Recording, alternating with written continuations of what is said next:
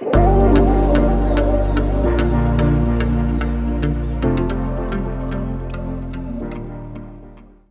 turn to 2 Peter chapter 1.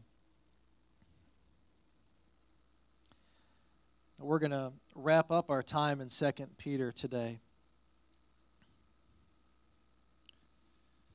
So again, 2 Peter chapter 1, we're going to be looking at verse 3.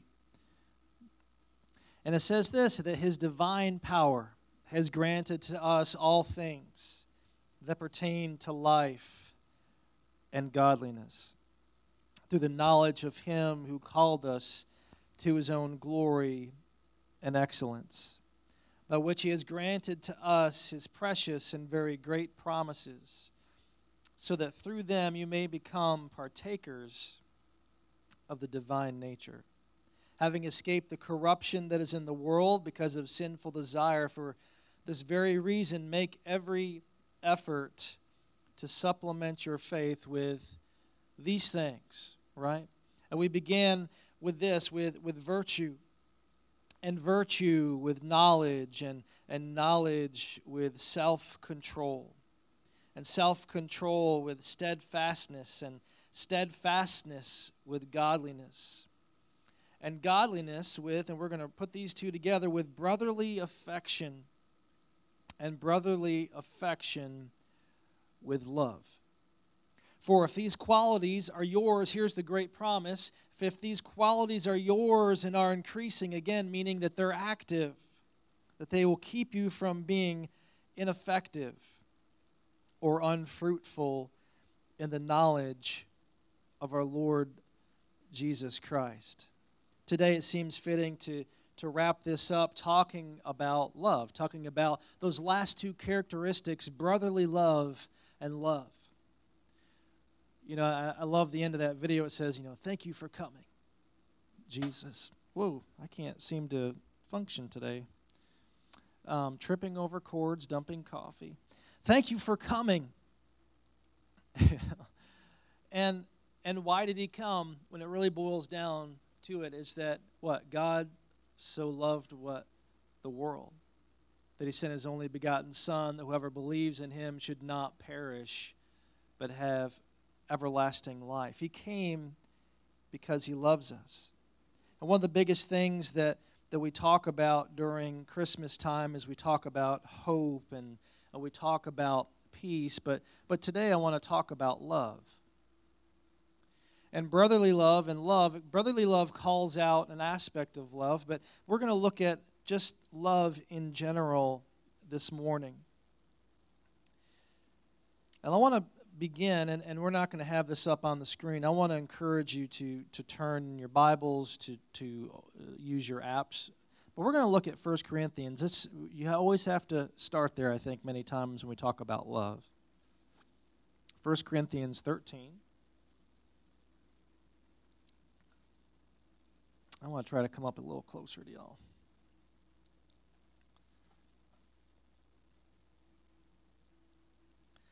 I'm just going to ask someone to read that for me.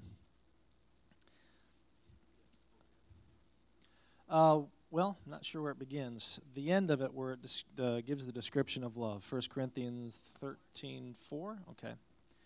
So you got it.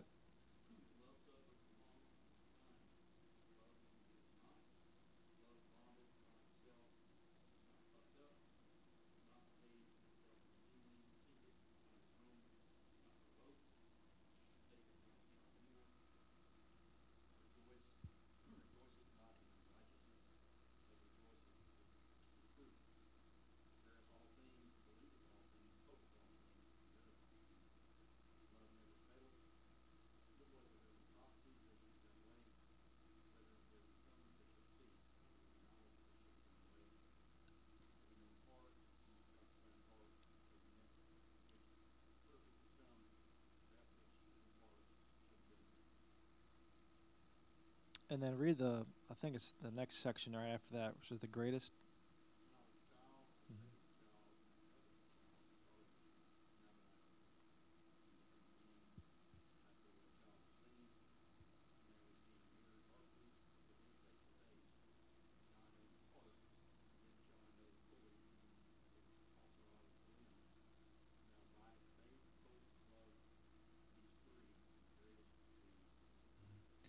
now abides faith, hope, and love, but the greatest of these is love. The greatest of these is love. And we keep coming back to this, and we always need to come back to this because everything flows from it. You know, one of the things we learn about God, his greatest characteristic, if you will, the jewel in his crown, and I've shared this many times, is love.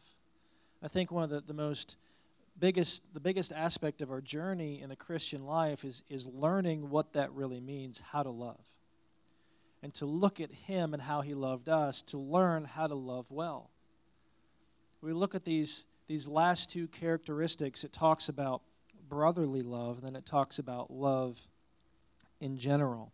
I want to look at another passage before we kind of dig into that even more. And in John chapter 13, let's look at that. John 13, 34 through 35. Let's turn there together. Jesus is speaking here. We're going to look at that. Let's see. I'd like to have it in front of me.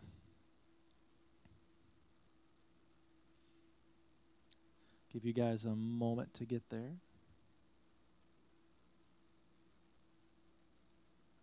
David will have that on the screen as well, so I appreciate that. I still love y'all to turn there. So John 13, 34 through 5, Jesus is speaking. I'm going to back up and read a little bit behind that in Scripture here in my Bible. It says, when Jesus had gone out, he said, now is the Son of Man glorified, and God is glorified in him. If God is glorified in him, God will also glorify him in himself and glorify him at once. Little children, yet a little while I am with you. You will seek me. And just as I said to the Jews, so now I also say to you, where I am going, you cannot come. And he says this, a new commandment I give to you. And if you were to just stop there and hear those words, a new commandment that I give to you, you'd be wondering, okay, well, let's hear what this is. It's going to be something new and grand and spectacular. When we hear the word new in our minds, you know, we think of something we've never heard of before. But this is what Jesus says, a new commandment I give to you. And here it is, trumpets, drums, to what? To love one another. You're like, what's your thought? That's not new. I've heard that before. To love one another. He says, I give you a new commandment, that you love one another, just as I have loved you, so also are you to love one another. And by this all people will know that you are my disciples if you have love for one another.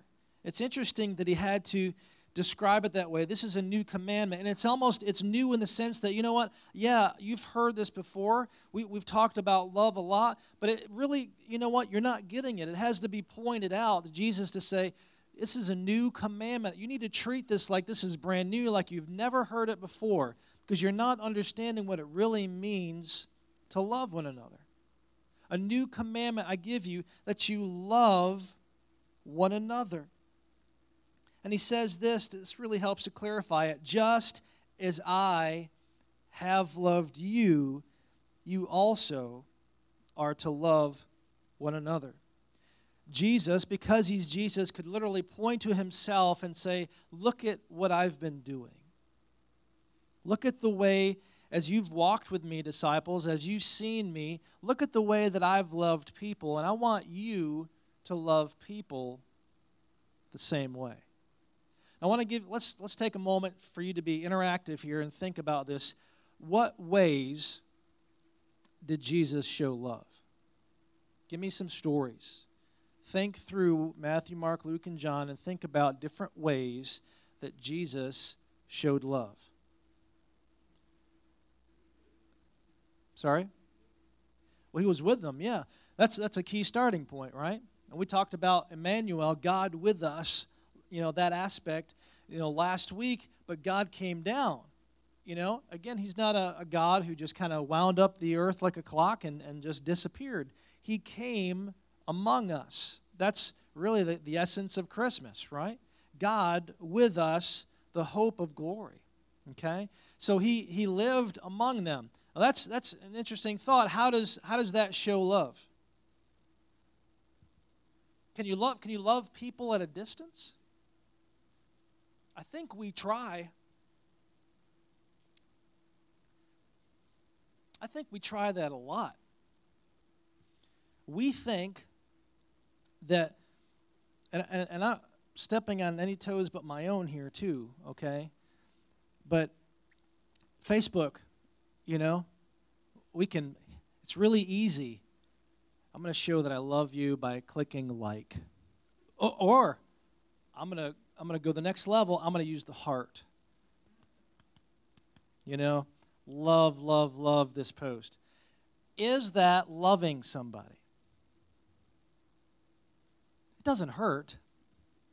But that's loving from a distance, isn't it? What does love look like? And I think there can be a lot of confusion about what love looks like. You can be nice from a distance. You can say loving things from a distance, but love is something that's close up and personal. Because real love gets messy. Mm-hmm. And Jesus showed that from the very beginning. He was born in a stable. I thought that was funny what the kid said. He probably did a poop and this, and why is it smelling here? It's personal. It's up close. There's a book I've been reading lately by Francis Chan, and he shares this story that's interesting. There was a gang member who, in California, who accepted Christ, left the gang out of fear of death, really. If you get into a gang, you don't get out of it easily. But he left the gang and that lifestyle, accepted Christ, and became a part of the church there. It's really exciting, to see that change and that transformation take place in someone's life. And what took place was he got involved in the church, but after a while he kind of faded and just decided that he wasn't going to come to church anymore. And like pastors do, they will annoyingly come and hunt you down. Okay? You've noticed that from me. Where you been? What's up? What's going on? And I don't know the guy's name. We're just going to call him George, which really doesn't seem like a gang member's name. But George, what's up? How come you haven't been to church? And when it all boiled down, what George thought was going to happen when he got baptized and when he became a part of the church was that when he got baptized, it was like he was getting jumped into a gang. Okay? And that gang, though the gang is not the greatest example as far as their activities, there's something about a gang that a gang is with a member 24/7. They always have each other's back, don't they? Anything happens, they're right there. And because a gang, in a twisted kind of way, I know, is like a family. They may not be blood brothers and sisters, but they consider each other blood brothers and sisters. And so he expected that the church would be the same way and even closer, because this is a spiritual thing. This is a connection with the God of the universe. If anybody knows how to love and to love well and to show what love looks like, it should be the church, shouldn't it? So Jesus has to point out, this is really kind of a new commandment that I'm giving you. I want you to love each other, and not the Facebook kind of way. It's not a love from a distance. It's a love up close. Love the way that I love. And so he showed up. What else? What other stories? What can we point to? How did Jesus love people? And I will stand here as quiet as it is. I don't care. Give me something. He associated with the Samaritans, with people that the rest of the Jews considered half-breeds, if you will, and that they didn't do worship right. Because they didn't participate in the temple. Of course, they probably wouldn't have been welcome if they had come to the temple. Okay, there's a lot of story and background there. And so, he associated with the Samaritans, and he actually even lifted up a Samaritan example because he was the only one that stopped to help someone that was hurting on the side of a road, where we get the story of the Good Samaritan. And the Levite goes on, passes by, the priest passes by, but the Samaritan is the one that stops. So yeah, Jesus went right through Samaria, where others, the typical Jews, would go and drive around, if you will, and drive. They would take a long walk around, where really the simplest, straightforward way would be to go right through. And Jesus went there. He hung out with them for days. So with people, Jesus hung out with people that nobody else would. Give me another one. He forgave. Who did he forgive? Adulterous woman. Everybody had circled around, ready to take the life of this woman, to show her, right? Because what? This is what you it's what you deserve, man. It's input in, here's your output. You sin, you die. You do this particular sin, you die. And these guys get to circle around you and throw heavy rocks until you're dead. And they shoved her forward in front of Jesus. What do you say about this? Really, truly testing what would Jesus do. So he showed love in that way. A great example. What else?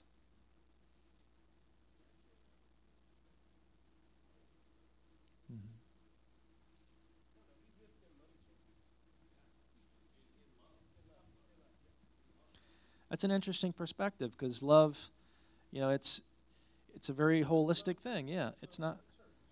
Mm-hmm. Well, I mean, in love, love protects, right? And so we have to understand all of that. But Jesus points to himself and says, "Love people the way that I do." And we really needed that to be called out. Love. This is a new commandment. You need to really see this in a way that you've never seen it before. A new commandment I give you, that you love one another just as I have loved you. You also are to love one another. And this is really key because he says also, by this, all people will know that you are my disciples if you have love for one another. You can rush through that. And Jesus is, and I think I've rushed through this before, and I've assumed, I think, what he meant. When you slow down and you look at it, what he's talking about here is the love that you have for one another within inside the church. Now, there's plenty of examples where we're talking about loving the world and everybody around, but in this particular case, I believe he's talking about the way that we love each other. And when the world looks at Christians, when they look at churches, what they should see is literally a supernatural thing. People truly loving each other to the extent that they want to be a part of it. I want to be a part of a group like that. You see how they care for one another? You see how they're there for each other? And I don't think that there are a lot of churches that are really good at that. And if they are good, there's probably still a whole lot of room for growth. And I think that gang member, that's what he was expecting. If I get a part of this group, they're going to be there for me. They're going to have my back. They're going to love me. They're going to watch over me. And I just am not sure we know how to do that. And that's why Jesus says this is a new commandment. When you think about the way that I think we're closer than a lot of churches, I would assume. I don't know. I haven't really, in the last 5 years, been to many other churches, okay? But just to be honest, obviously, because I kind of have a gig, got something else going on with y'all on Sundays. But if you love one another in that way, some things have to happen. First of all, again, it's not like the Facebook thing. It's not at a distance. It's up close. There's a level of transparency that people that love one another feel safe sharing with each other, right? They share stories with each other that they may not tell strangers, right? The way we would say it, I don't just share all my business but you share all your business with those you're closest to. How close are we? How much do we truly love each other? And see, that's got to be a goal. That's a pretty big deal. And Jesus says, well, he's responsible for all this, but in 2 Peter, these qualities, we were talking about brotherly love and love. If you have these things, right, they will cause you to be effective. You won't be ineffective. You will be effective. You will be growing. You will be understanding what it means to be the believers he's called us to be. But he always ends, it's interesting how love kind of sums things up. If we're missing what it means to love each other with brotherly love, with love in all its fullness, we're missing a lot of effectiveness as a church. We're missing a lot of opportunities to grow and to be the people God's caused us to be.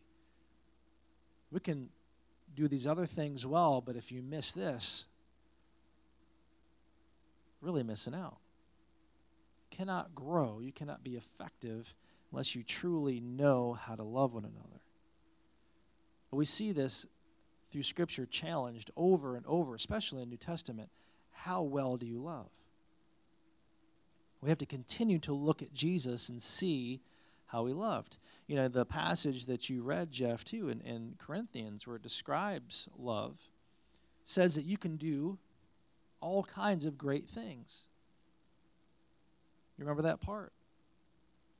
I could literally give my life away and give my body to be burned. I could do all these kinds of things. Could raise the dead, I think it says, a bunch of different stuff. But if I have not love, it's just a noisy gong. All your righteous acts are worthless without love. It's a pretty strong statement.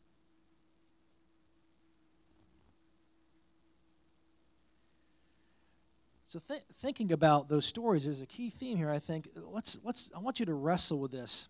I want you to realize, too, as we go through, we're going to have a challenging year ahead. I'm going to challenge you to do some things you may not have done before. But you have to wrestle with Scripture.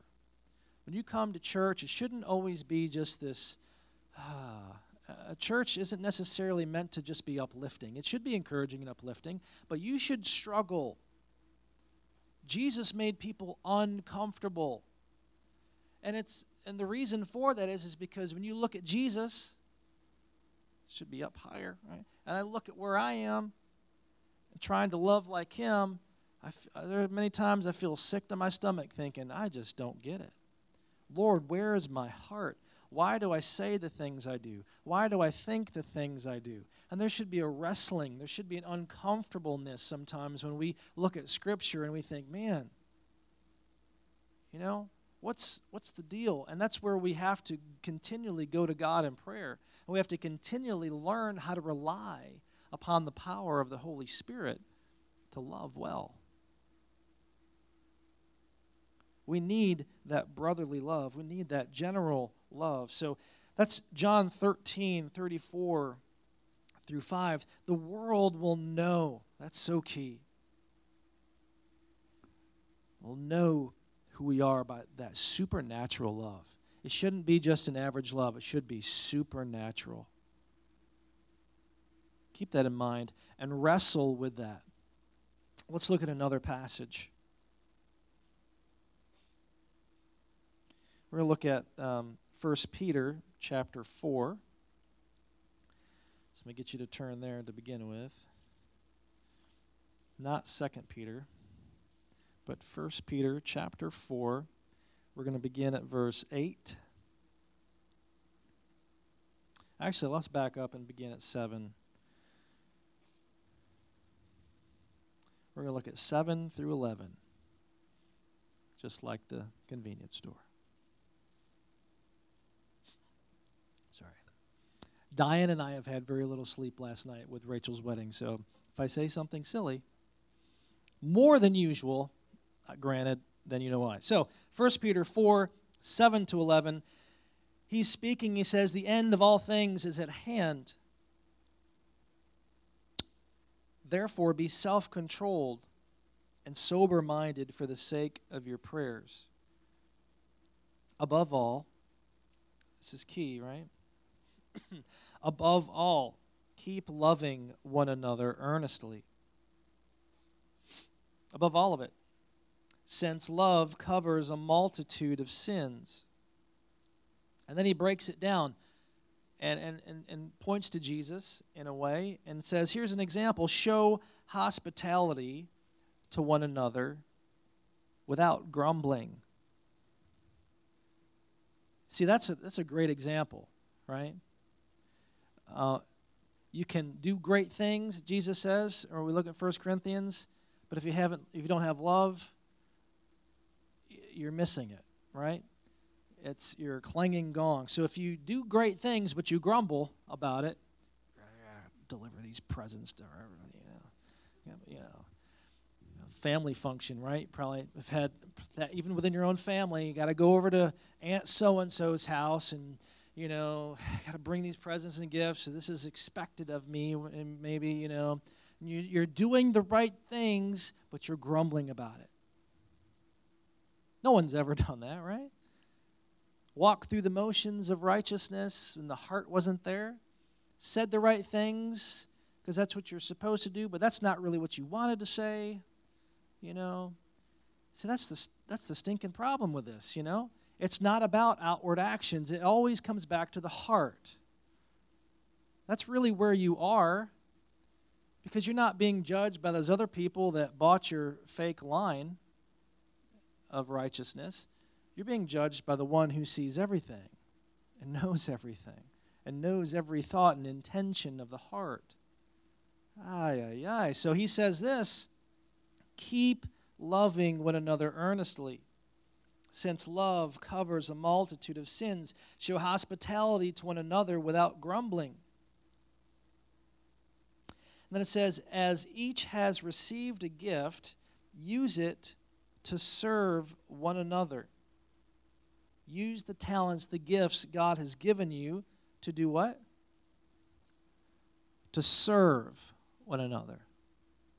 As you consider the American church, who serves in the church, typically?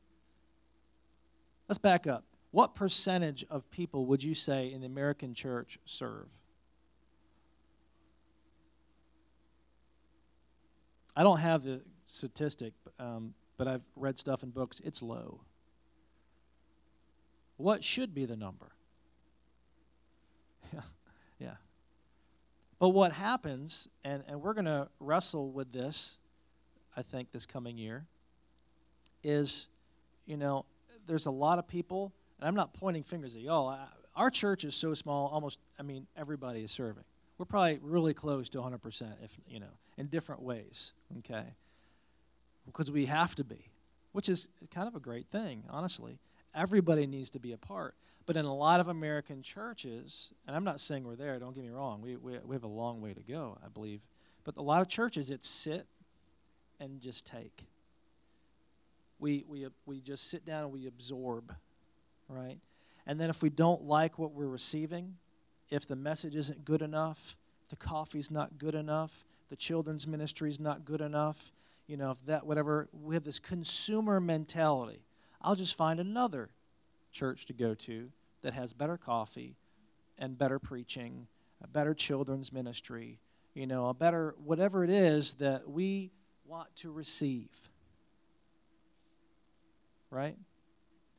It's what we need is the perspective in America. It's very consumeristic. I'm not getting it here, and that's why you see a lot of people that are church hopping. I tried out this for a while. I'm kind of done with that. Let's go over here. And you see a rat race from a pastor's perspective of many churches that are, well, gosh, if we don't have better music and throw in some fog and lights, they might leave. If they're not excited anymore, they get bored with us, well, they're going to move on. How do we keep them coming? We need to bring out pizza now, we need to do this, we need to do that, and it becomes this ridiculous race of trying to entertain. Where Jesus would say difficult things, challenge people, and then he would just walk away. There's one point where he gave this saying. It's in John chapter 6. I've always caught my attention. John 6, verse 66. And it says, at that point, a majority of his disciples no longer followed him anymore. And Jesus, at that point, sits down and talks with Peter and the rest. He's like, are you guys going to leave too? But Peter says, no.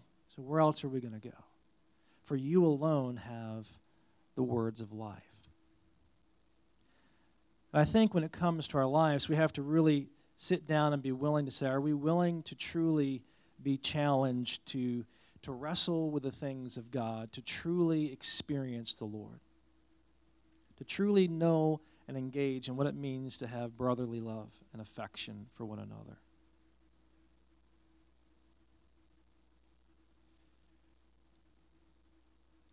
Show hospitality to one another without grumbling.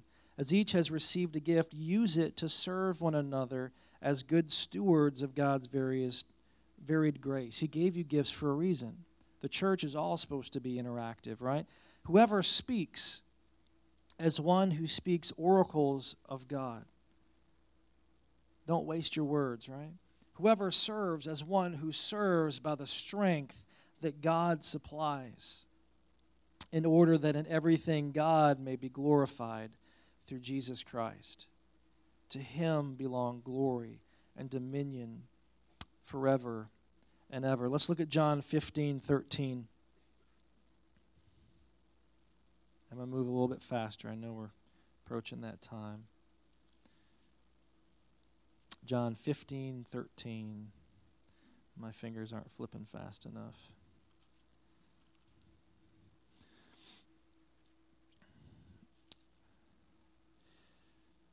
The reason I'm flipping here too is, even though it's on the screen, context is important.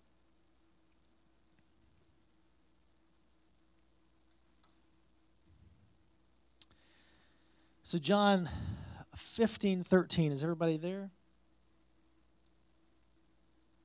I'm going to back up, and verse 12 says, "This is my commandment, that you love one another as I have loved you." There it is again, repeated.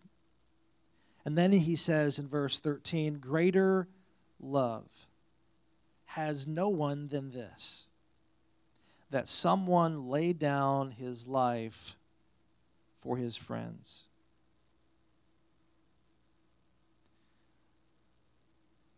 And then what does Jesus do? Laid down his life. Look to the example of Jesus. And it's interesting because there's another passage we read a couple of weeks ago where, I don't know if we're trying to remember the context of what the church was going through, but Paul says, well, you haven't even gotten to the point of shedding your blood for one another.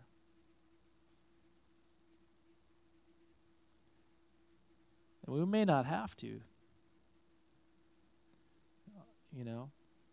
had to go to that point. But Jesus says, there is no greater example, and actually literally giving your life. What kind of love do we show?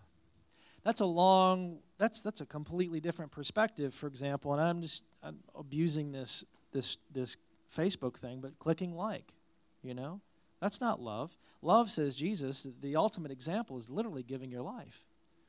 If we were to even go half that way or a quarter of that way, our lives still have to be different, don't they?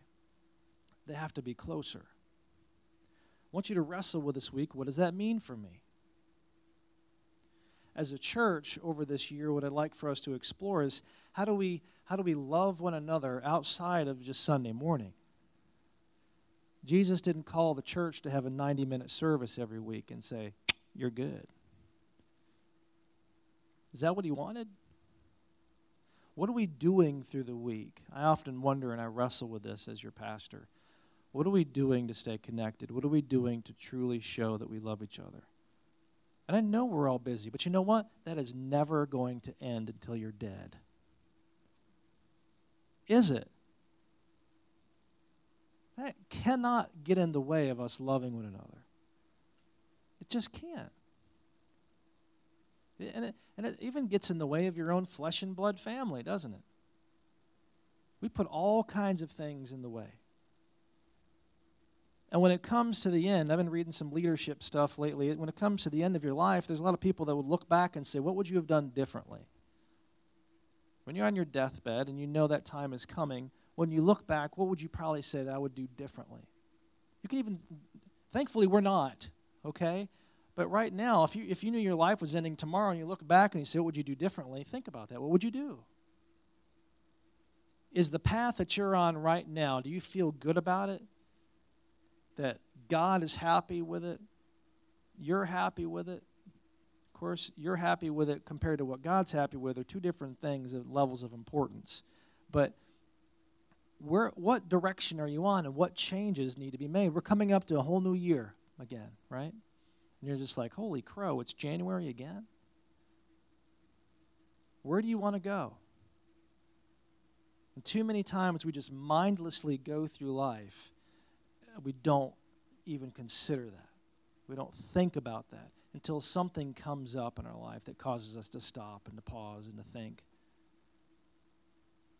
Jesus could care less about, getting the sales, the next big sale, or reaching a certain level of sales at work, or, this, that, and the other. And those things are important while we're here, but really it's just like moving chairs around on the Titanic. It doesn't really matter. Can we begin this year to focus more on what it really means to love each other, to accomplish things that are lasting, right? And it's interesting, when it comes to every other aspect of life, we want to buy a car that will last, right? We want to get clothes that'll last. We want to get stuff that doesn't wear out quick. We don't like cheap things unless we're stuck getting them, because we want something, at least I do anyway, that's gonna make it. This thing is sturdy. This thing is tough. This is, I'm starting to sound like a Ford or a Chevy commercial for a truck or something. This can carry the load.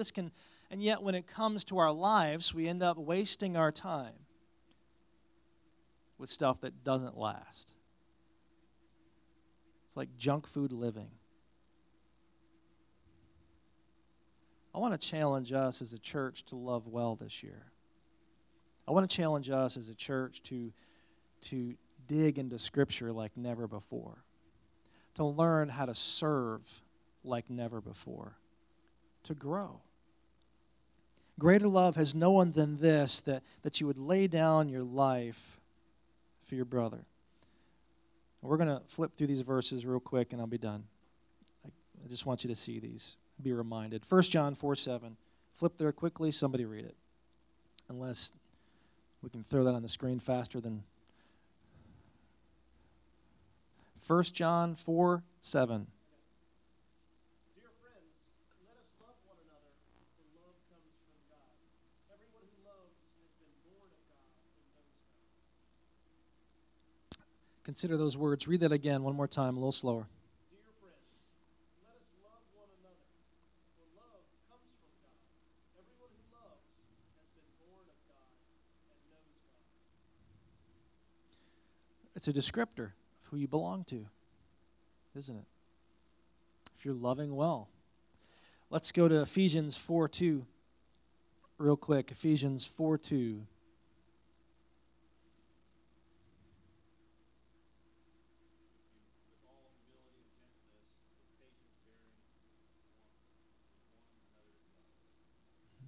Bearing with one another in love. Romans 13:8. This is This is a good one. I love this. Let's throw that one on the screen so we can look at it with our eyeballs together. Romans 13:8 says this. Look up here. Owe no one anything except to love each other.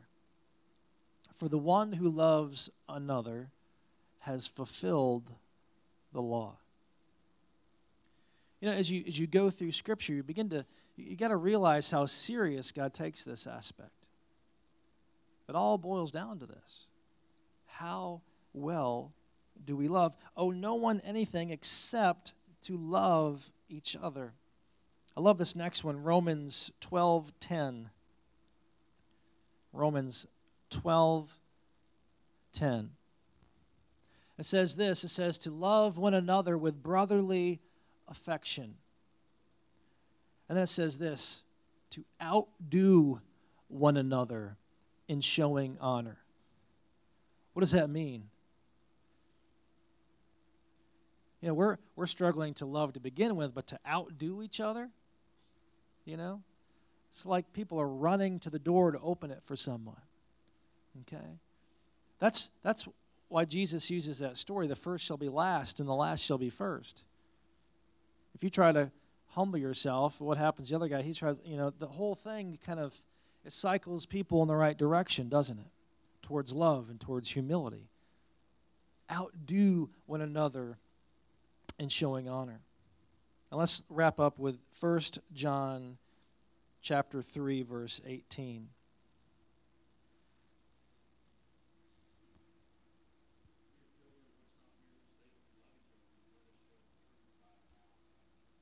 Yeah. This is kind of the scriptural version of put up or shut up, isn't it? Let us not love in word or speech or talk, but in deed, right? Live it. We can't just talk about it. We can't just say the right things. It's got to be real. But here's the thing. We fall into that trap a lot, okay? So here's what you have to do is we have to encourage one another. We have to hold each other accountable. If it's going to be real, then there has to be some rubbing up against each other, some knocking of heads, if you will, and say, hey, how's this going? How's that going? You know, if husbands and wives, I would say, is a great place to start, talking to each other. So how did it go today? Where did you fail, you know, when it came to loving each other? All right, let's pray about it. Let's try this differently, okay? Or, you know, I know you and Diane pray together regularly. You know, maybe asking each other, you know, hey, how'd you do with whatever? And maybe, you know, there's a scenario that you fail all the time. Madonna and I joke about traffic, you know, but I really think that it's a litmus test for where my heart is. You know, how are you doing with that? Maybe we need some not maybe, we do need some accountability. How did that go today? You know, we need to love the way that Jesus loves. Would you stand? Wrestle with this. Wrestle with this week. Where is God pointing out to you? I believe that the Holy Spirit is the one who convicts. He's the one who points and says, you know, there's this areas where I want you to start. You have really not been loving well in this area. I want you just, in general, to listen to whatever God tells you for that as we pray. Could be inside, outside the church, whatever that might be, and pray about that. And then I want you to consider our church, the aspect of brotherly, sisterly affection, the way we're loving each other. And consider, am I closed off? Am I open? Am I engaged? Am I disengaged?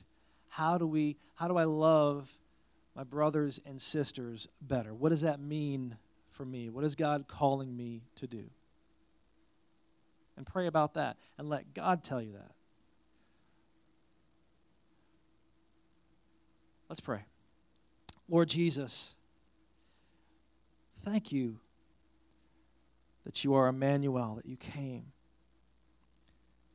Thank you for your presence with us. Thank you for not just declaring that you love us, Lord, but coming down and living it out and showing us. Thank you for the truth that your Holy Spirit is with us here today. Lord, we ask that you would strengthen us to love well, to love like you love. Lord, help us to progress. Help us to grow in that. And Lord, you gave us your Holy Spirit to challenge us, to strengthen us, to empower us to live that way. Lord, whatever the area is in general that we are just not great at in loving, show us what that is and strengthen us today and this week and in the weeks to come, Lord, to live and to love well. Lord, when it comes to the church you've given us here, Lord, thank you so much for each other. Lord, teach us and show us how to better love one another. Lord, show us how to engage. Lord, show us how to get closer. Show us how to better care for and love one another.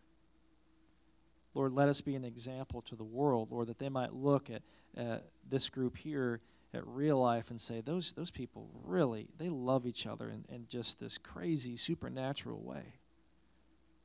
Lord, may that be said of us. Thank you for this time. Thank you for your love. It's in Jesus' name we pray.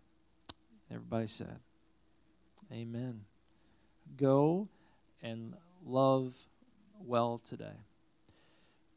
Don't forget about Thursday, okay? Consider there might be someone God's telling you to bring. I don't know. And be careful driving there. Bye-bye. It's beginning to look a lot